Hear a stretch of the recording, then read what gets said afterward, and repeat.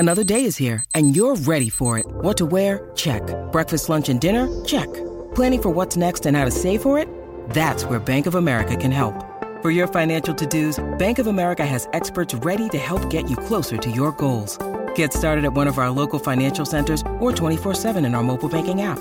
Find a location near you at bankofamerica.com/talktous. What would you like the power to do? Mobile banking requires downloading the app and is only available for select devices. Message and data rates may apply. Bank of America N.A., member FDIC.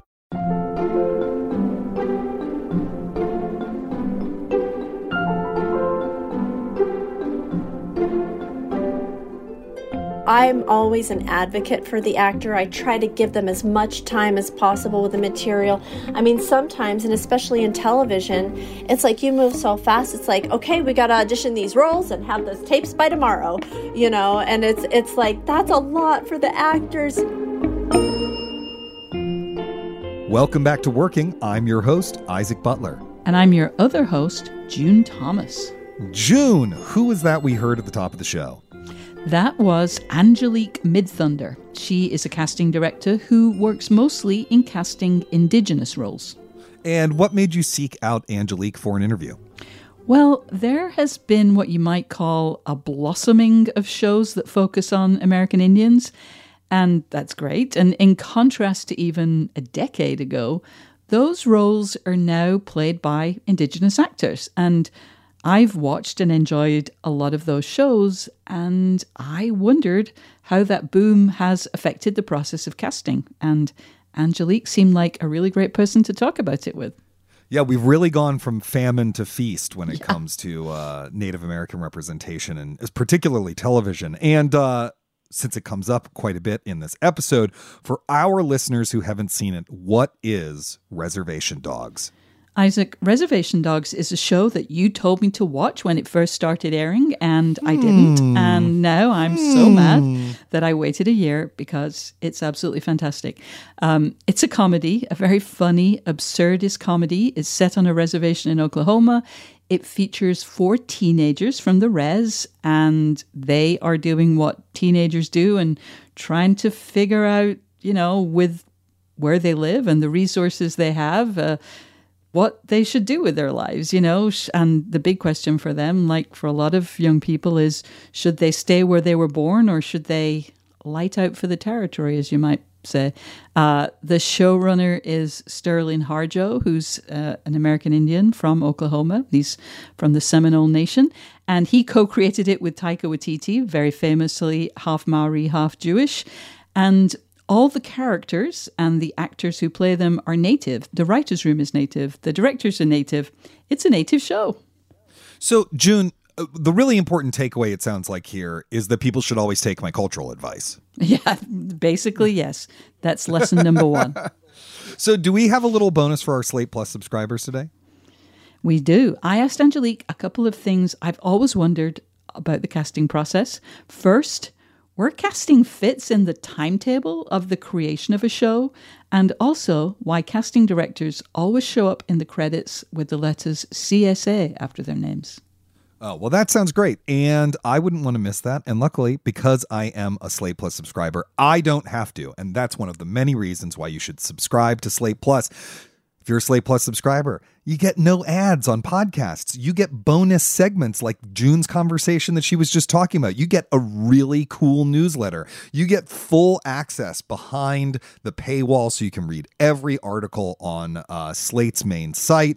To sign up today, go to slate.com/working plus.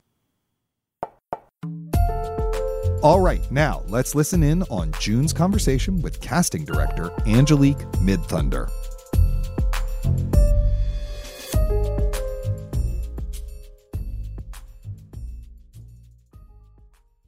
Angelique Midthunder, thank you for joining us on Working.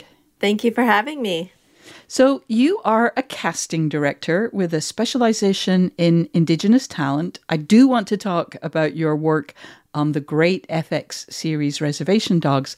But before we get to that, I'd love to know more about how a casting director does her job. So first, how does the work begin? Is Midthunder Casting contacted by a network or a production company when they have a new show and they're looking for actors? Or What's the process? Yes, it can be any of those things. It can be, oftentimes it's producers or directors that I've worked with before, a studio network that I've worked with, or it's just people who know of my work that reach out to me with their project. And I take a look at the material and see if it's something that speaks to me and if it's a project that I am enthusiastic to be a part of and support. And then we kind of go from there. In this case, on Reservation Dogs specifically, it was just, it was a cell phone call from Sterling at 9:45 at night, like, hey, I got this show. It's going to be a lot, jump on. That's Sterling Harjo, the co-creator of Reservation Dogs. Yes. And had you worked with him before? Yeah, so we had worked together before, and I knew him through the, I would say, like the native filmmaker community, as well the film festival circuit, and lots of mutual friends. Got it. So you get reached out to, and what happened? Do you get kind of a list? These are the parts we're looking for. This is what the characters are like, and then do you have actors in mind? What's the next step? Yeah, I get a script and I break it down for the roles. I read a script with a pen and paper in hand. And, as I'm going through, I kind of break down some unique characteristics that I see about each character. And it just starts coming to me like, who'd be good for this? And I just start making lists of names as I go. It takes me a while that first time, but that's when it really gels for me as well. So you kind of have a mental Rolodex, you're thinking of actors, or are you also kind of putting out a call for actors as you kind of figure out what's needed on a show? Yes, so both. I kind of start with my mental Rolodex after I read the script the initial time. And then I also do the kind of conventional process of releasing a breakdown. Once I discuss with the creatives, the writers, directors, producers, whoever, on a show like Reservation Dogs, Sterling Harjo wrote it and is the showrunner and directed the first episode. So, it was really he and I talking through like what were the important characteristics to note about each role. But yeah, so I take that and then I do a character breakdown and I release that to the agencies. I see. And then is there a kind of we'll be having a in-person casting process, or I guess that's probably been, even if that was the case before, been much more difficult during the COVID era. What's that next step? I mean, yeah, I feel like hopefully we'll go back to normal someday and not just this new normal. Nowadays, we're just receiving tapes, self-tapes, and then it's a process of maybe we'll ask someone to retape. The director will watch the tapes and give notes of like, I would have liked it if they would have felt, a certain way at a certain moment in the scene, and have them retape with the director notes, whatever those notes may be.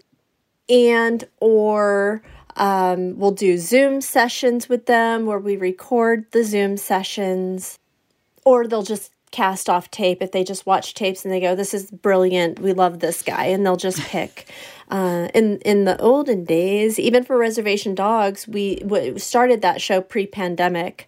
So for that show, I actually went out to Oklahoma and just went all over the state, visited the different reservations, and did what we called back in the day open casting calls, where we would invite anybody and everybody who felt like they fit to come and read, and then we would just go through everyone. And that was a really fun process for that show because we found a lot of, aside from the series regulars or lead roles that we were looking for at the time, we've used that casting call to flesh out the majority of the cast. Wow. So, we would just grab, Sterling attended all of those sessions with me, which is unheard of.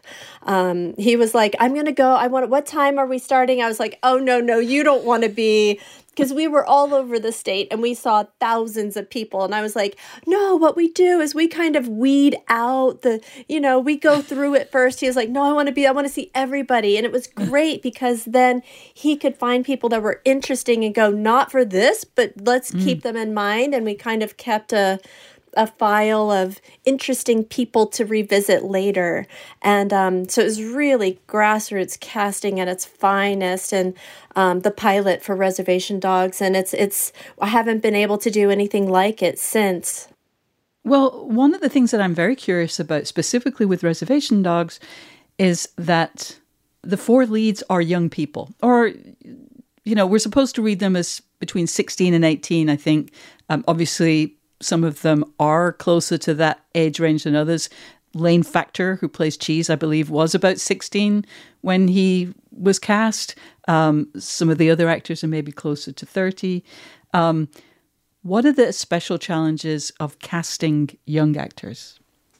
Well, with young actors, they haven't been alive that long, so they don't have as much experience to, shape their characters. And a lot of times when you're working with young people, you're asking them to portray situations, scenarios, emotions that they never have experienced before. So it's really taking acting to another level, right? I mean, as an adult, if we had to portray grief, we've probably all, experienced that in one way or another and at different levels. But when you're talking about a 15-year-old, maybe they've only lost a goldfish and they don't have the level that an older person has experienced in their lifetime. So I find that there are, especially with young people, there are just people who have a natural instinct where they're almost, empathetic, where they can, whereas, it just with anyone else, and especially with young people, again, sometimes you're just like, kids will say the darndest things and you're like, how could you say that? Don't you realize that would make me feel a certain way, But, there are certain kids that do realize how their words and their behaviors affect others or come off. And those are the ones who can really connect with the material. Or there are kids who have life experience beyond their years. So there's just a plethora of things that can create a talented young actor. And those are kind of the things that, I look for, kind of that natural ability that surfaces. One of the things that I'm conscious of, especially when we're talking about Reservation Dogs, we're talking, which is a comedy and a very funny comedy. There is in season 1, there's basically everything is shaped by a suicide. When you're in the casting process, do you warn them that there are going to be storylines about really heavy stuff, almost just to kind of be sure you want to be kind of in this environment or working with this content? Oh, that's very nice of you. We don't do that. A lot of times that content could be spoilers or, things like that. So we don't talk to them about that. Certainly in the pilot, that was alluded to. And as we narrowed down the process, certainly by the time we got into like callback situations or studio tests, the people that we had narrowed down the scope for definitely knew, what they were talking about and where the storyline was going. But in general, we don't, unless, sometimes somebody will be a little more savvy than others and say, what is this about? And of course, we're happy to inform them because it only enhances their performance to do so. But in general, too, I like to just let them extract from the script what they can as far as to put their own connotation into the dialogue and the intention of the character, and then we can kind of fine tune or steer them if they're going off. But I like to let people go with their instincts. Yeah. Reservation Dogs, as we've sort of talked about, it's about a very specific place. a reservation in Oklahoma. I don't believe the show provides the tribal affiliation, but so there's not a lot of detail, but it's clear kind of what the setting is. Do the actors need to look like they would all have the same roots? Do they need to use a similar accent? Like, to what extent are you kind of casting for those particular things? I think in a perfect world, yes, that would be the case. I mean, that was pretty much the intention when Sterling and I set off on our journeys across Oklahoma to do these huge casting calls. I think, like, in his perfect world, we definitely would have cast everyone from Oklahoma. There are a lot of tribes in Oklahoma. Some are very related and some are very distinct from each other. So in the end, it was a mix, especially for those series regular lead and the lead roles. It was a mix of locals and actors, professionals and grassroots casting. But I mean, I feel like in the end, and especially, I mean, they took some time in the beginning to let, so that everyone could get to know each other. And I felt like in the end product, you believe that these kids grew up together. You believe that they grew up in that environment. And a lot of if you've seen the show Reservation Dogs, there's like a good guy gang and a bad guy gang. Right. All the bad guy gang, the neighborhood kids, some of the characters just pop in and out. Those were all Oklahoma locals. So, I felt like there was so much of that the actors that came in were able to kind of just soak up their environment. Well, yes. So that brings us to, another thing I'm curious about. Having kind of been around TV for a while, like, one of the things I remember being really surprised by was, for example, on the CW, let's just say, a lot of those kind of hot young kids shows, so many of the young people are actually Australian, for example. Three of the four, main leads of the show are Canadian. Does that create extra challenges for you, just in the terms of, like, they're from another country and it's just kind of harder to use an actor from another country? Or, and please excuse my ignorance, do those rules apply to First Nations Canadians? Like, how do you kind of negotiate that whole world of overseas actors? There are logistics about, work visas, traveling internationally, but also it's interestingly enough, there's a thing called the Jay Treaty, which a lot of people don't know about. It was a treaty that was made long ago, I don't know what year, but between the United States and the First Nations tribes, where they are allowed to live and work in the United States with dual citizenship. Oh. So that's why you'll see a lot of Canadian First Nations in working in American films. It's not reciprocated. Americans cannot go and work in Canada in the same way. They have to go through the process with the work visa and everything else. Wow, that's amazing. I'm really curious about one of the main leads, all four of whom are fantastic. But I believe that the role of Willie Jack, who's played by Paulina Alexis, was originally conceptualized as a role for a male actor.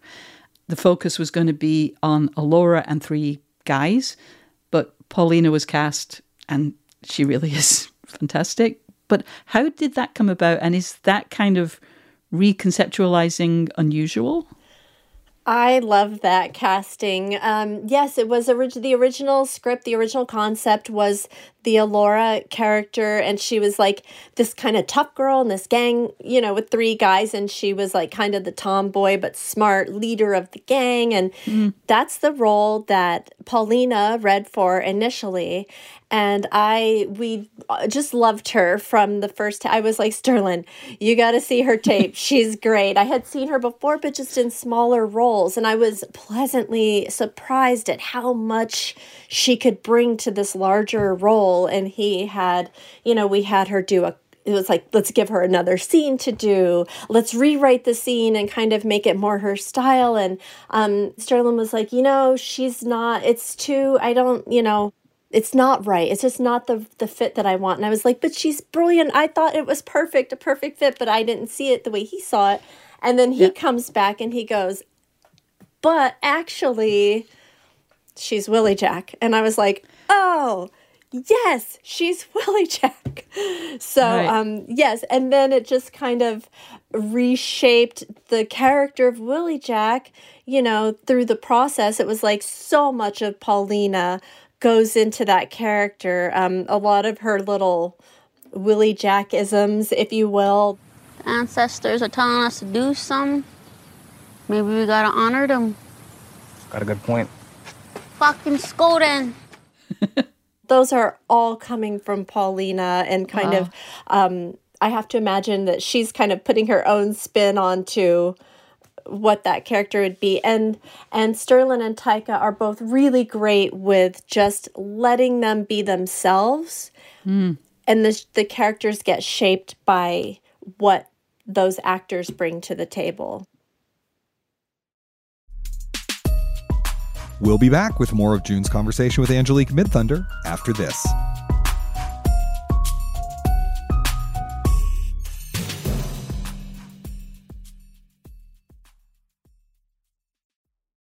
This episode of Working is brought to you by Progressive Insurance. Hey listeners, whether you love listening to in-depth interviews and discussions of craft and the creative process or whatever the heck it is all the other podcasts you listen to do, you call the shots with what's in your podcast queue, right? And guess what? Now you can call the shots on your auto insurance too. Enter the Name Your Price tool from Progressive. The Name Your Price tool puts you in charge of your auto insurance by working just the way it sounds. You tell Progressive how much you want to pay for car insurance, then they'll show you a variety of coverages that fit within your budget, giving you options. Now that's something you'll want to press play on. It's easy to start a quote, and you'll be able to choose the best option for you fast. It's just one of the many ways you can save with Progressive Insurance. Quote today at Progressive.com to try the Name Your Price tool for yourself and join the over 28 million drivers who trust Progressive. Progressive Casualty Insurance Company and Affiliates. Price and coverage match limited by state law. With supply chains becoming more complex, you need to stay on top of the latest logistics developments. So if you work with logistics, you need the Beyond the Box podcast from Maersk. It's the easy way to keep up to date with everything from digital disruption in logistics to the need for supply chain resilience in today's market. Find out more and keep ahead of the game with the Beyond the Box podcast on logistics insights at maersk.com/insights. Hey listeners, Isaac Butler here. We want to hear from you. Whether you want us to solve an art problem, tell us a guest you'd like to hear from on the show, share your own creative triumphs, please drop us a line at working@slate.com or give us a ring at 304-933-WORK. We even created a whole extra show called Working Overtime that runs every other week because we love hearing from our listeners so much. So please drop us a line at working@slate.com or give us a ring at 304-933-WORK. And if you're enjoying this episode, don't forget to subscribe to Working wherever you get your podcasts. Okay, let's get back to June's conversation with Angelique Midthunder. Reservation Dogs is an almost exclusively native show. Like, there's literally one or two non-Indigenous characters.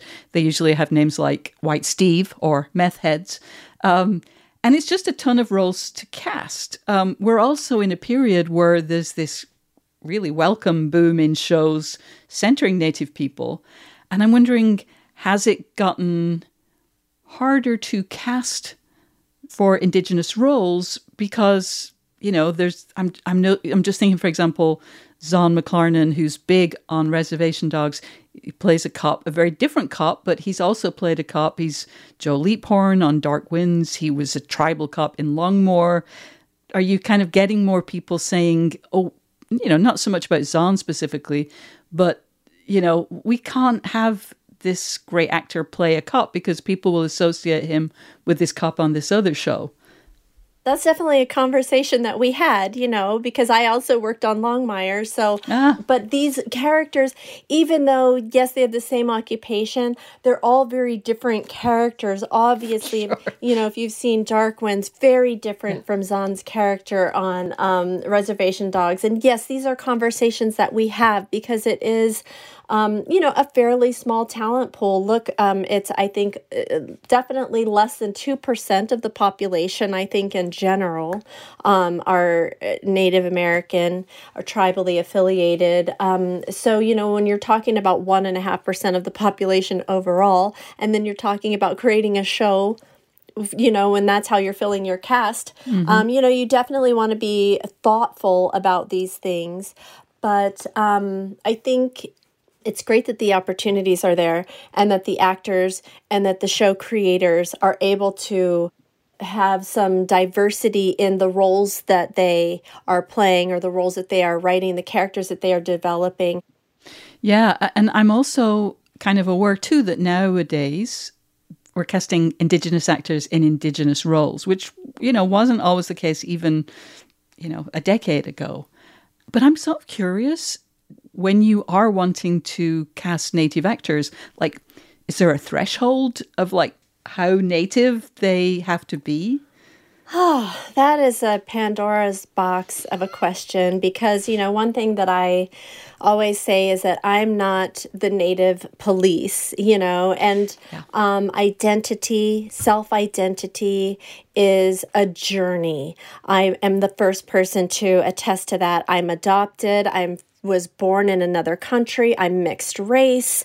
There's a lot going on for self-identity these days. Yes. And I'm the first person to jump into that pool, But that said, yes, there is some gray area, but tribes are sovereign nations.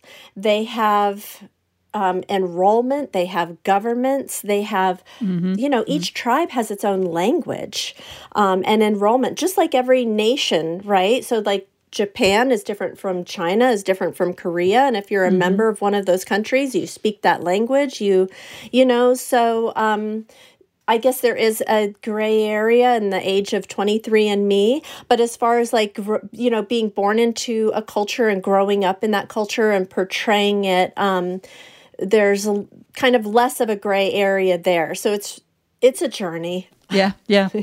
I hear you.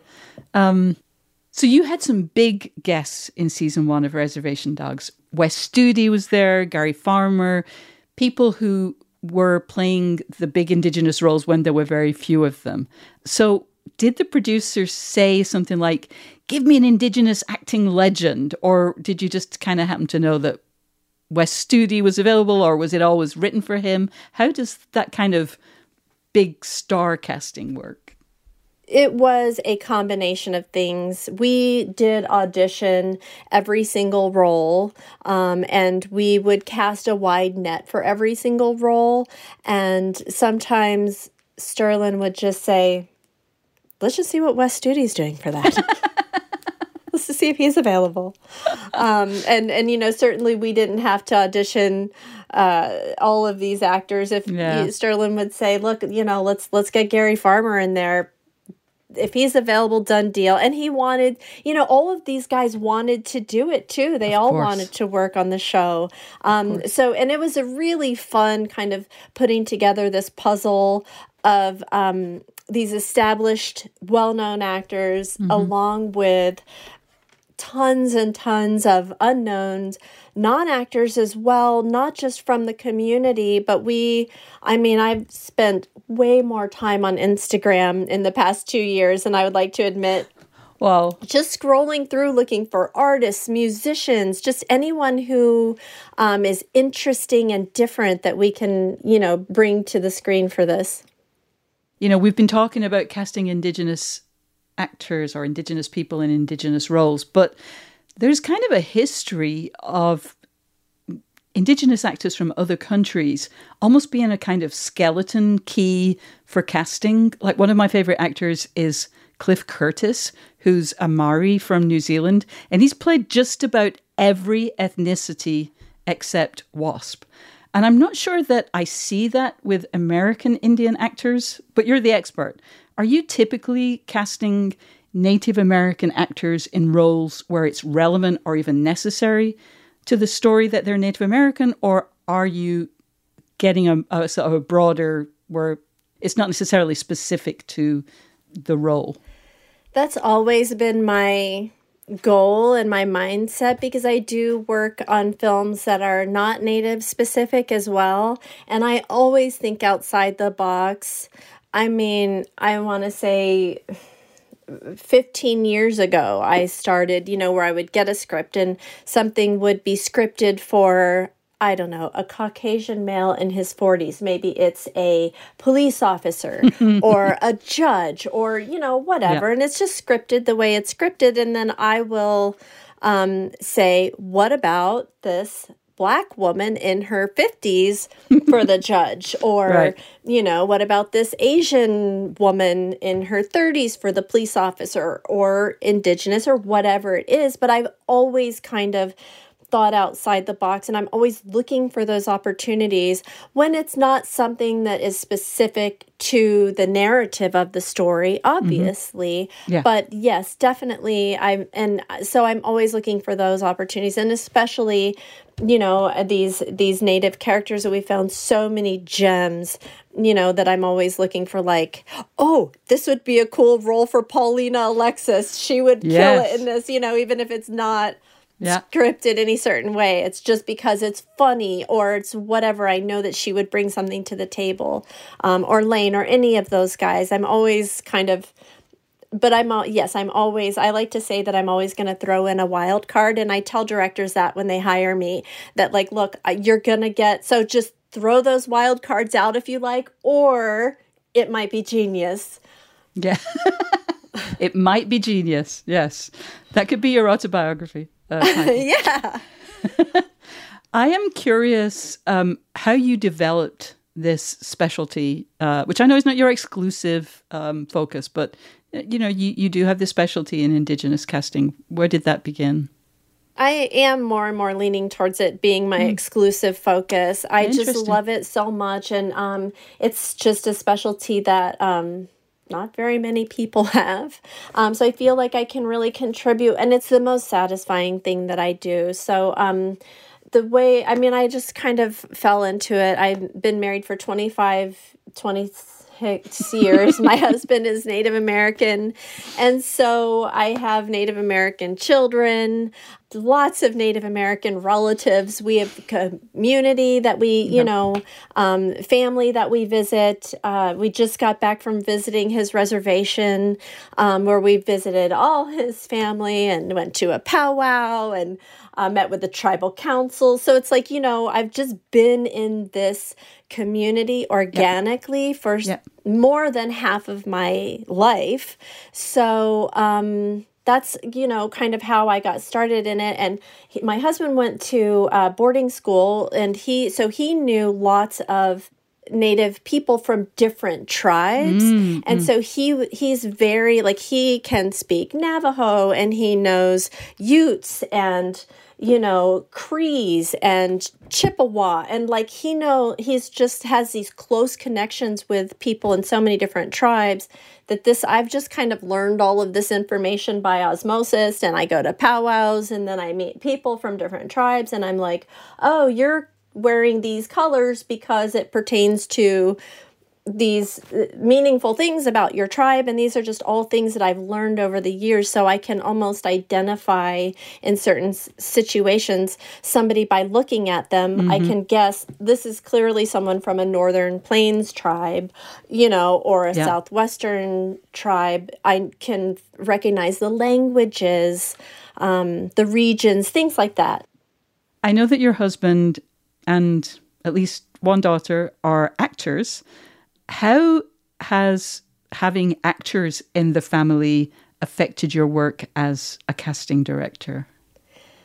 It sure makes me feel empathetic towards actors. I What a know life, man. what they go through. It's so hard. And, it's a lot of work. I mean, pretty much for them, by the time they turn in their audition tape, the work is behind them. So I know that asking them even to audition is nothing to be taken lightly. And I don't take it lightly. And I always keep in mind their process. So I'm always an advocate for the actor. I try to give them as much time as possible with the material.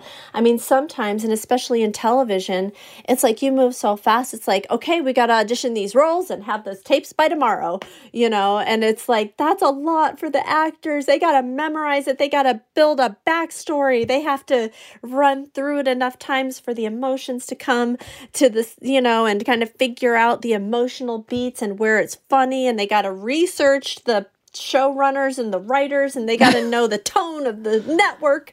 Every audition is a lot. So I definitely that's all stuff that I don't know that I would know that, or even that would cross my mind if I didn't have actors in my family. So I'm always compassionate towards the actors and doing everything I can to give them the opportunity to put their best foot forward for everything that we ask them to do. I don't take any of it lightly because I know how much hard work goes into every audition tape. And sometimes they're doing 4 or 5 tapes a week, and everyone is so much work. That's the full-time job, really, is getting the job. I know once for the actors, I mean, from what I've seen, it's like once they book the role, then they can just relax into that character. But until then, it's like you have your head in all these different auditions that you're, and you got to do a good job for everyone. So I know it's a lot. I'm always thinking about them.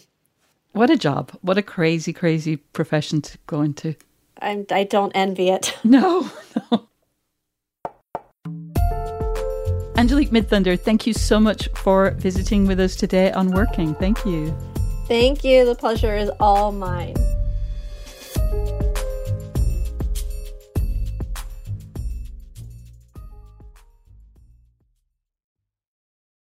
When you need mealtime inspiration, it's worth shopping Kroger, where you'll find over 30,000 mouth-watering choices that excite your inner foodie. And no matter what tasty choice you make, you'll enjoy our everyday low prices, plus extra ways to save, like digital coupons worth over $600 each week. You can also save up to $1 off per gallon at the pump with fuel points. More savings and more inspiring flavors make shopping Kroger worth it every time. Kroger, fresh for everyone. Fuel restrictions apply. Your brain needs support, and new Ollie Brainy Chews are a delightful way to take care of your cognitive health. Made with scientifically backed ingredients like Thai ginger, L-theanine, and caffeine, Brainy Chews support healthy brain function and help you find your focus, stay chill, or get energized. Be kind to your mind and get these nootropic chews at ollie.com. That's OLLY.com. These statements have not been evaluated by the Food and Drug Administration. This product is not intended to diagnose, treat, cure, or prevent any disease. June, I just loved this conversation, not only because Reservation Dogs was one of my favorite shows of last year. I have to say, though, I think it's funny how excited Angelique was about the open calls they did for casting, because I don't know if you've ever done an open casting call or sat in on an open casting call, but they are fucking hell.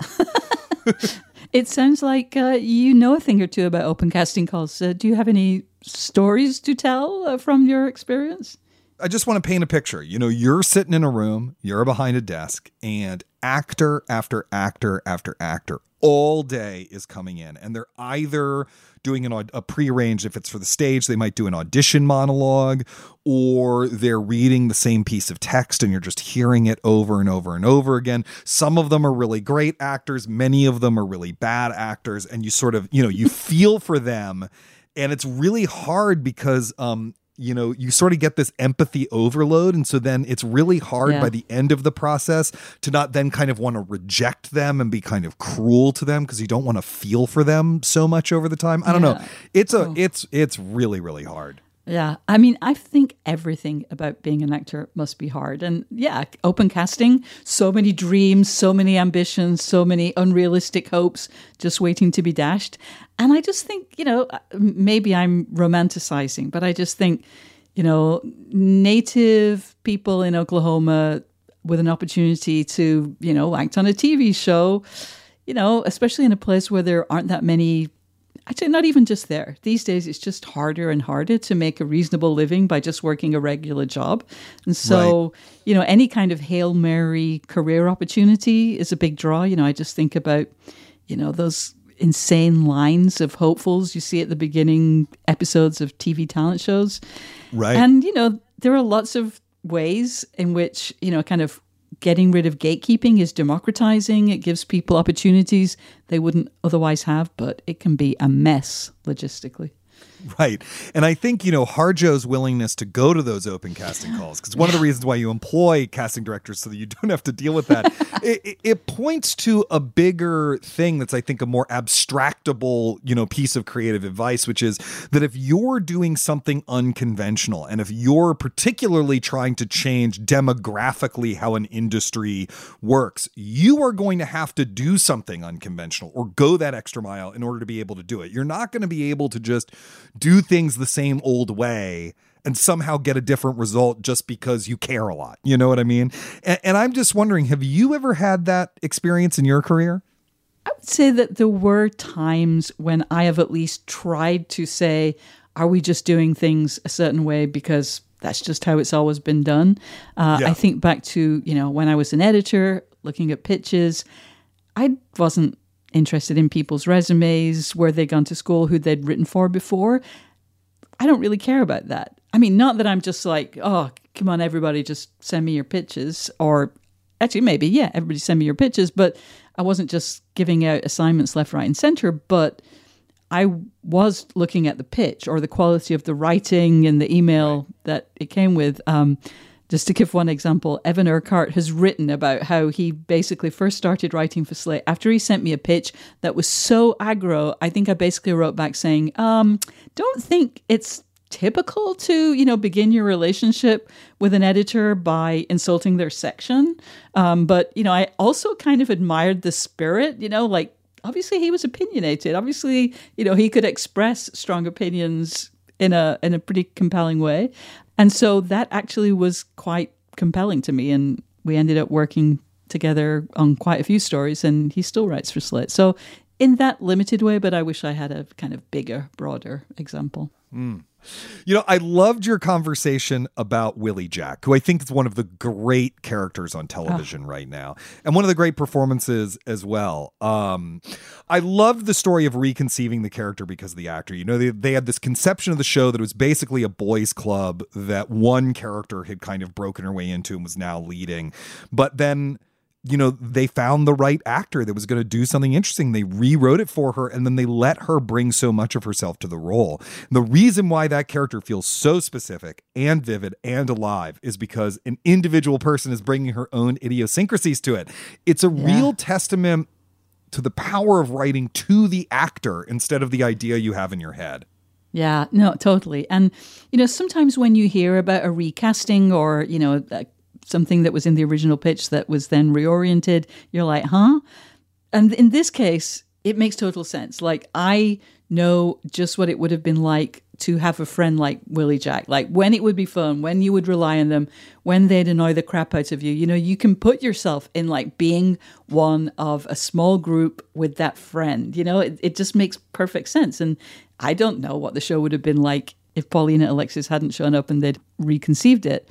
Another sign that a role has really cemented itself in your brain as a real person is when you see the actor in their own personal clothes or doing an interview as themselves, and you're like, why is she wearing makeup? Why is she wearing a skirt? Willie Jack wouldn't do that. Willie Jack would definitely not wear a skirt. Yeah, she wouldn't, but Paulina Alexis would. She's Willie Jack, but that's not all she is. And I know I'm sounding like an absolute freak even saying that, but that's when a role or has really worked.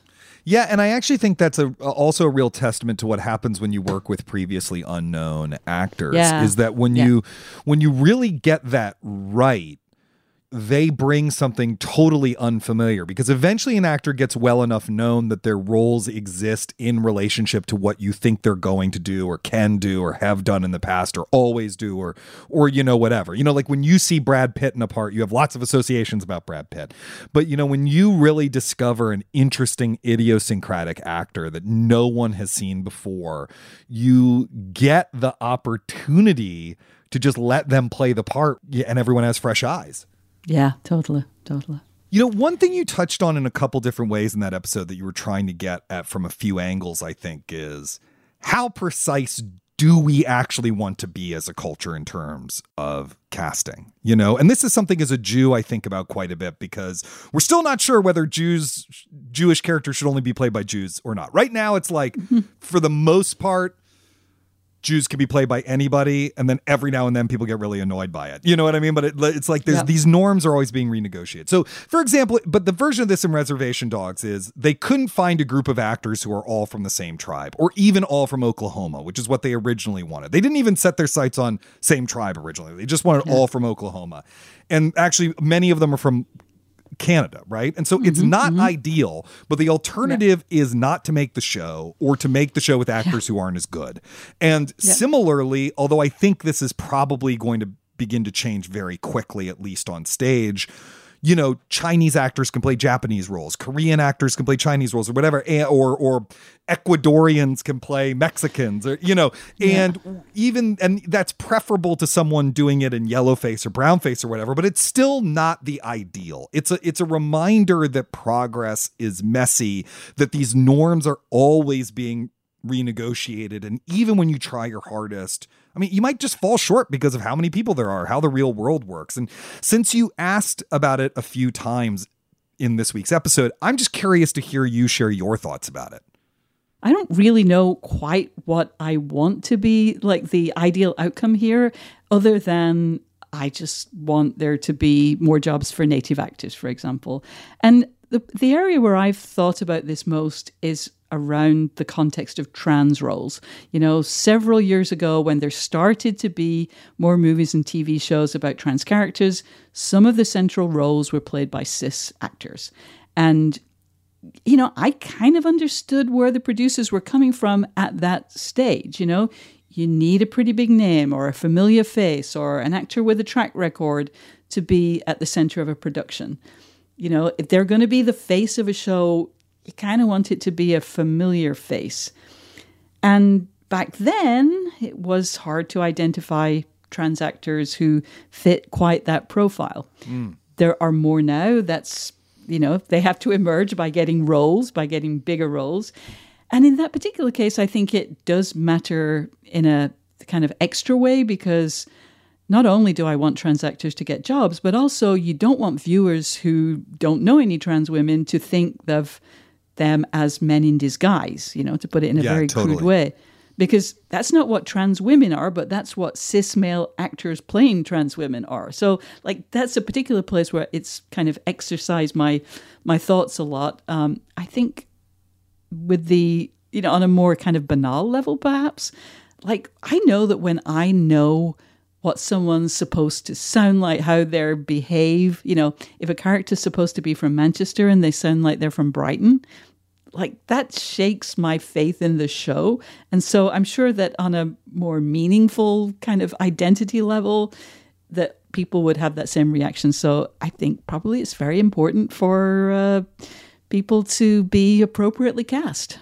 Yes, absolutely. And, it's just interesting because I do feel like, well, first of all, stage norms are different from film and TV norms. Yeah. And, watching this renegotiation process, because I'm not casting anything right now, watching this renegotiation process happen from afar in our culture is just really fascinating to me. Yeah, absolutely.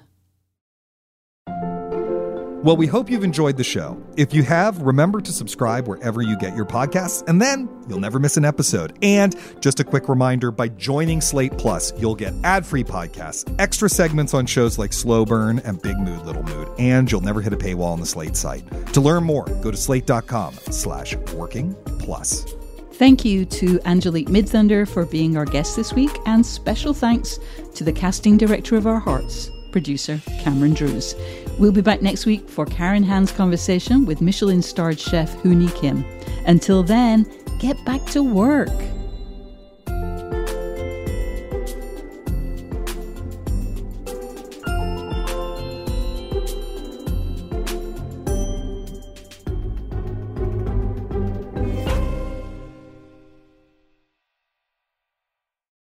This is the story of the one.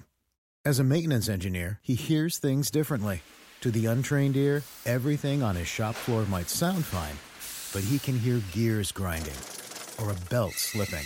So he steps in to fix the problem at hand before it gets out of hand. And he knows Grainger's got the right product he needs to get the job done, which is music to his ears. Call, click Grainger.com, or just stop by.